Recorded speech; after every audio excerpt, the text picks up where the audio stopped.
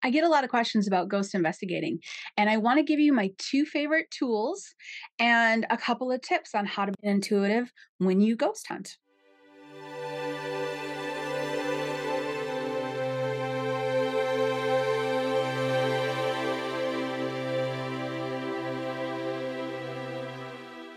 Okay, so as you know, because you've been listening to this, for a while, you've been listening to the other side chats. As you know, I was on a ghost hunting team for a long time. Ghost hunting, ghost investigating. Ghost investigating is probably a better way to say it because we believe and we know in our hearts that ghosts are people too. So we probably don't want to talk about hunting them. We probably want to talk about investigating. Now, I loved it, absolutely loved it. And today, if I was invited on to another team or something, I would seriously consider it. We actually have our own crossing over team here, and we're starting to step into doing, ghost investigations as well. I have one planned for next week. Stay tuned with that because I'm going to be bringing that to the crossing over community. It's going to be a lot of fun. One of the things that I really like to emphasize when it comes to ghost investigating is that while I do think it is perfectly fine to do a ghost investigation, I think it is really important when it's done to clear the building, cross over the spirits that were stuck and were causing the quote unquote haunting to happen in the first place, and help everyone to go home. I believe that that's really important. It's a hard concept for me to think about an investigating team going in and picking up a bunch of evidence from people who are in spirit form who are stuck and then saying, okay, good night, goodbye, see you later. Have a great time. For me, that's kind of like leaving a lost child on the side of the road. Just everyone deserves to go home. Everyone is love. And so they do deserve to go home, whether they're acting good or bad or right or wrong. Everyone gets to go home. So I do encourage ghost hunting and ghost investigating teams to please, clear the place when you're done and help the spirits. So, by being on that team, this is one of the reasons why I loved that team so much was that they encouraged that with me too. And they supported it. They were completely on board with me clearing the property when it was all said and done, because this team not only wanted to get evidence for the sake of researching, but they also cared about the spirits that were stuck. They actually had concern for individuals who were not able to complete their transition to the other side. And that was really powerful for me. Not to mention, this team that I worked with for ghost investigations handled mediumship beautifully. And if you're on a team right now or thinking about creating a team or just interested in this in general, I'm going to throw a couple of things out there that if you haven't thought of them yet, you really should. Because again, how this team handled mediumship was perfect. A lot of ghost investigation teams don't want a medium on site. Some of them don't believe in a medium. I am chuckling. I'm chuckling.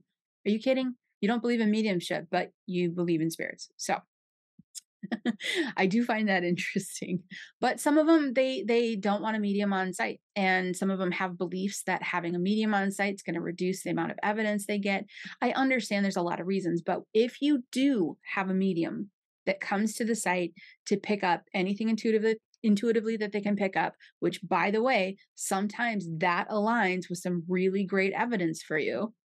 If you have a medium, there are two ways to treat that situation in a more scientific way, in a more, kind of fair way to what the medium's going to bring. Because I'm going to go in, I'm going to intuitively pick up through mediumship anything that I can get. I'm going to share it with the team. In order for that information to be the most effective, to not necessarily be considered evidence, but to be considered in the whole group of evidence, you really need to hold some standards. And the first standard that they held that I loved so much was that they wouldn't tell me the location. They would tell me the town and the date and what time I needed to show up in that town. I would show up. And then when I got to the town, it was usually like 11 o'clock at night. I loved it. But when I got there, I would call them and they would say, okay, here's the address.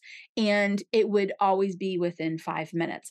This cut out the concept that a medium would research a place before going there and learn a whole bunch of stuff and then say it as if it was intuitive. So that cuts that out, which is wonderful. Or even having another team member pick the medium up and drive them to the site is probably even more effective, because then a second person, can say for a fact that this medium did not know where they were going. Now, most mediums aren't going to look it up, because that instantly blocks access to pure information and intuition. And why? How boring would that be? Other than you're just pretending to be a medium because of the attention or something like this. Which leads me to say, yes, there are some out there that are not ethical and would do that. And it's very sad. Shame on you. So, for the medium, though, the ethical medium that's coming on site to pick up as much intuitive information as they can for the team, don't tell them where it is until the very last minute, or bring them to the location without disclosing the location ahead of time. The second thing that is very helpful for bringing a medium onto an investigation site is to not talk to them when they're there, not until they're completely done. Let them roam the property, walk through the buildings, put a camera on them, pick up everything that they say. Sometimes a medium tends to go silent because they're collecting information. You can gently say, "What are you picking up? What are you picking up?" But for the most part, don't bombard them with anything that you feel or you experience. Just sort of leave them alone. Don't feed the bears. Just let them do their thing. And then when they feel like they've completely, went through the whole space and picked up everything that they can pick up, they'll let you know that. Then you can open up a conversation with them. That's how you're going to get the most information. Now, I do love investigating. I'm actually, going to do an investigation next week. So we'll see how that unfolds. I'm going to do it solo. And this is where I want to kind of invite you to play around with some of this stuff yourself if you're interested in it. Perhaps even utilize some of this in talking with spirits in the crossing over process if you want to, if you're curious about it. I don't think there's anything wrong with it. And as long as your heart is in the good place, and you've done, GCP and done the spiritual protection, please. You've done GCP, your heart's in a good place, and you have the communication, and you end the communication with assisting a spirit to cross over, because, ghost people too. As long as those are all into play, I don't think there's anything wrong with this. And what I want to do is I want to give you the two tools that you can start using right out of the gate. Now, the one tool that I found to be less effective, but very, very good when you actually find a spirit that likes to communicate through it, is a mag light flashlight. Now, you take a mag light flashlight. It's the kind of flashlight that it's not a push on or off button. It's a screw on or off, that you're turning the lens one way or the other, either turns the flashlight on or turns it off. What you want to do is you want to turn that just to the point where it's almost about to turn on. Not all the way until it turns on, but that point right before it's about to turn on. So the flashlight's still off, really close to being on, and you set the flashlight down. I prefer to point it straight up in the air. You can lay it down if you want to. And then that's where you start to ask questions. This is a structure that you'll need to say. It's very much like pendulum work. You'll need to say yes or no. If you can communicate with me, can you make the flashlight turn on? It's pretty straightforward. There's no magical words around it. And when you do get a flash of the flashlight, no one's touching it. When you do get a flash of it, start your communication. Can you show me one flash for yes, or flash twice for no? And see if you can get that interaction happening. I like this tool because I have seen it work right in front of my face. I had a female spirit standing next to me communicating with me through mediumship, and the Maglite flashlight with this ghost hunting team off to the right. And what she was saying to me would then immediately happen on the flashlight. And that's when I went, wow, that's legit. That's really cool.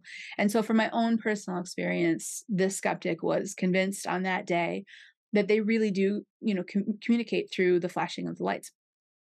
Now, I say that this is the lesser of the two because it works, but more often than not, my favorite tool for ghost investigating works the best. And I actually have one.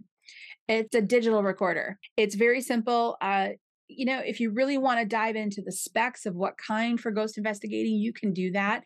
It's a deep dive and it's quite the rabbit hole that you can go down. But if that's your gig, go for it.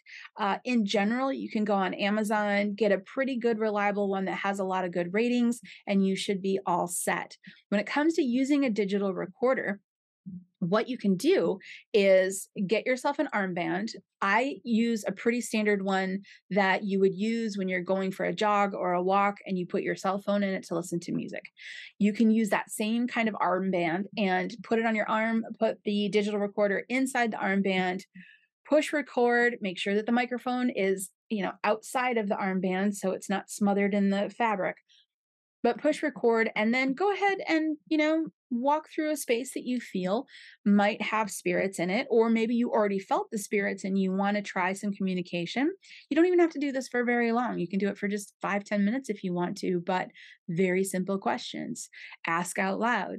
Is there anyone here in spirit form that wants to communicate? Is there anything that you want me to know? Is there anything that you would like to say? Is there a name that you would like to share? Pause in between each question, giving just enough time for that digital recorder to be able to pick up what we call an EVP.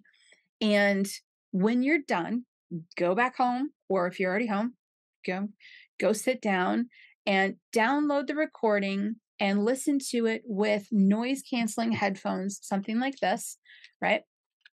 And if you're on video, you can see this, but something that eliminates all of the sound around you so you can focus just on the recording and listen for something that is not your voice and see if you can isolate it. It's really kind of neat when you do pick one up. It really is. I'll share one with you here so you can kind of get a feeling for what one sounds like. But I had this wonderful Sage Circle member. She was absolutely one of the most beautiful souls I've ever met. And I was interviewing her on my Cracking Open podcast where I interviewed Sage Circle members to talk about their spiritual paths. And she was talking about receiving symbols, and you can hear on this recording, which I will play at the end of this, you can hear on the recording, she says that she's going to pick up symbols. Right after the word symbols, you hear a male voice say, okay. And then you hear us start talking again. I didn't say okay. She didn't say okay. So it was really a little bit at first kind of creepy, but then I was like, well, who could that be? When I picked it up, when I listened to the audio recording later, and I wasn't looking for an EVP. I was just listening to the audio to edit it for the podcast. And when I picked it up, I thought, whoa, that's interesting. That's the first time that's ever happened with me on a podcast.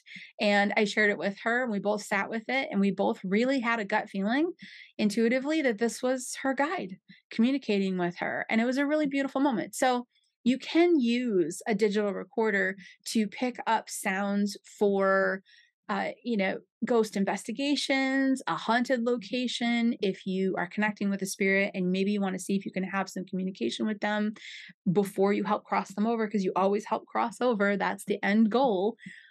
Or if you just want to start using it to try to communicate with your own guides or your own loved ones. And it's a neat way to pick up a little bit of evidence and bring it into this sort of human realm of what this communication is like.